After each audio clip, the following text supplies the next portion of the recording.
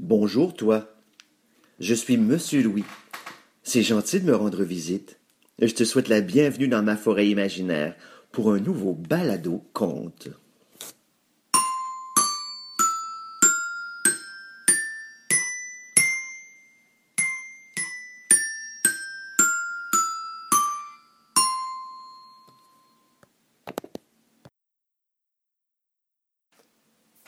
Meunier, tu dors, ton moulin va trop vite. Meunier, tu dors, ton moulin va trop fort. Ton moulin va trop vite. Ton moulin va trop fort. Ton moulin va trop vite. Ton moulin va trop fort. Bonjour. L'histoire d'aujourd'hui a pour titre Le chat botté. Il était une fois un vieux meunier qui avait 3 fils. Lorsqu'il mourut, il n'eut rien d'autre à léguer que son moulin et son chat. Le moulin revint aux aînés, et le chat aux plus jeunes. « Quel intérêt d'avoir ce chat !» se lamenta le Benjamin. « Je n'ai même pas de quoi nourrir cette pauvre bête. » À sa surprise, le chat se mit à parler. « Oh, maître, ne vous inquiétez de rien, lui assura-t-il.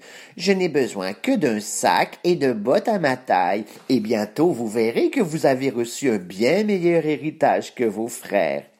Je dirais même que vous êtes chanceux. Miaou. » Le garçon était perplexe. S'il était possible que ce chat soit doué de la parole, pourquoi ne pourrait-il pas dire vrai? Et c'est ainsi qu'il confectionna une paire de bottes pour le chat et qu'il lui trouva un sac et un chapeau. En voyant le chat sauter à pieds joints dans les bottes, le jeune homme rit et décida de l'appeler le chat botté. Là-dessus, le chat partit d'un air décidé dans le bois. Il avait une idée derrière la tête. On le vit récolter quelques carottes dans un potager et les mettre dans un sac. Plus loin, il se cacha derrière un tronc d'arbre et attendit qu'un lapin soit attiré par son butin. De grandes oreilles ne tardèrent pas à sortir d'un terrier. Le chat bondit de derrière sa cachette et referma le sac sur la petite proie gourmande.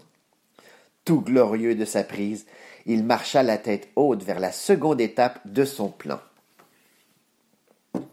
Il traversa le bois en courant, tant il avait hâte d'atteindre le château. Arrivé sur le pont-levis, il demanda à parler au roi. On le mena alors jusqu'à lui.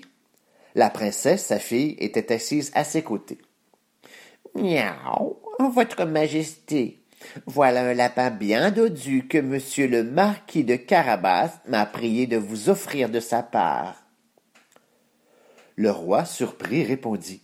« Tu diras à monsieur le marquis que j'en suis ravi et que je le remercie. » À ces mots, le chat botté s'inclina devant le roi et la princesse et tourna les talons. Le lendemain, le chat retourna au château les bras chargés d'un plateau de poissons frais. Et comme chaque jour le chat renouvelait ses présents, le roi et la princesse annoncèrent qu'ils viendraient remercier en personne le mystérieux marquis de Carabas. En entendant cette nouvelle, le garçon fut horrifié à l'idée que le roi découvre sa misérable maison. Mais le chat botté avait tout prévu. « Miaou, je m'occupe de tout. Ôtez vos vêtements et plongez dans la rivière. » À ce moment précis, le carrosse du roi apparut sur le chemin. « Au secours, votre majesté, mon maître, le marquis de Carabas, a besoin d'aide !» cria le chat botté. « Ses vêtements ont été volés, miaou !» Le roi fit arrêter le carrosse et demanda à son cocher d'aller secourir le pauvre marquis dénudé. « Mon ami !» cria le roi de loin. « Acceptez de venir au château vous sécher. Je vous ferai donner une parure et cette mésaventure ne sera plus qu'un mauvais souvenir. » « J'accepte avec plaisir, » lança le jeune garçon en sortant de l'eau. Au château, le malin petit félin essayait de gagner du temps. Il confia au roi que son maître avait été bouleversé par les événements. « Miaou, consentiriez-vous à rester auprès de lui quelques heures ?» demanda le chat botté. Le temps qu'il retrouve ses esprits. De mon côté, je vais chez le marquis afin de faire en sorte que tout soit prêt pour vous recevoir. Le roi acquiesça, et ce fut pour le plus grand plaisir de sa fille, qui trouvait le marquis tout à fait à son goût. Il faut dire que la tenue qu'on lui avait offerte lui allait à ravir. Le jeune homme eut du mal à contenir son excitation. Jamais il n'avait été aussi joliment habillé. Pendant ce temps, le chat botté courait en avant, préparant déjà la 3e étape de son plan astucieux. Il menaçait les gens du coin de toutes sortes de mauvais présages s'ils ne disaient pas que les terres alentour appartenaient au marquis de Carabas. Un peu plus tard, le roi, la princesse et le faux marquis reprirent la route.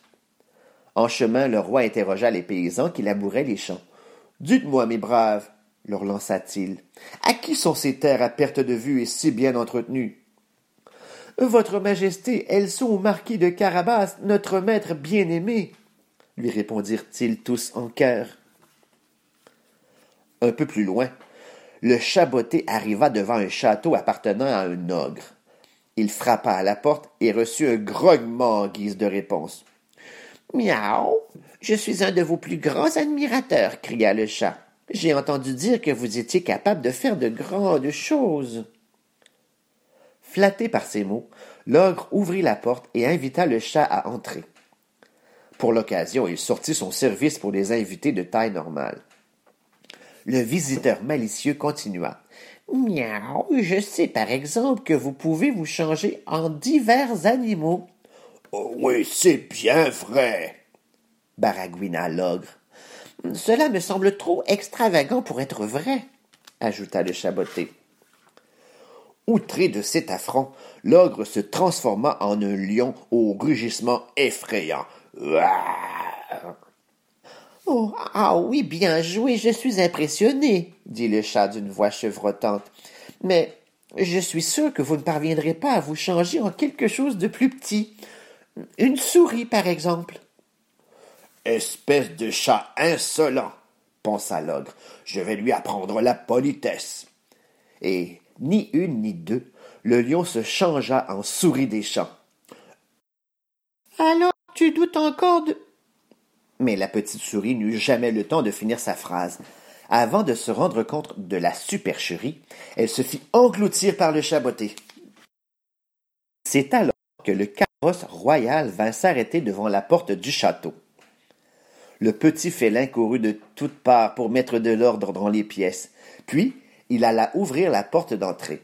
« Miaou, bienvenue, votre majesté, dans la grande demeure du marquis de Carabas. » Le roi, la princesse et le garçon s'attablèrent pour partager un somptueux repas. Les réserves de l'ogre étaient pleines de toutes sortes de victuailles délicieuses. « Mon cher marquis, vous voilà très bien loti, » dit le roi. « Oserais-je vous demander si votre cœur est déjà pris? » « Votre majesté, je n'avais encore jamais rencontré l'amour jusqu'à ce jour, » répondit le jeune marquis en souriant à la princesse. Et c'est avec joie que le roi lui offrit la main de sa fille. Le marquis de Carabas épousa la princesse, et ils vécurent heureux dans le château de l'ogre vaniteux. « Miaou, vous voyez, maître, » lui dit un jour le chat botté, « je vous avais bien dit que je valais plus que le moulin. »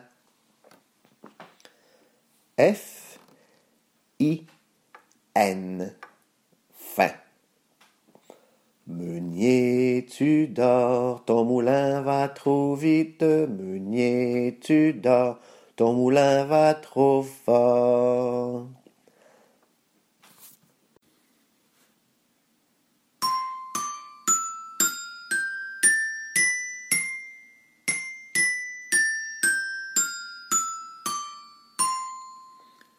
Merci d'être venu me voir.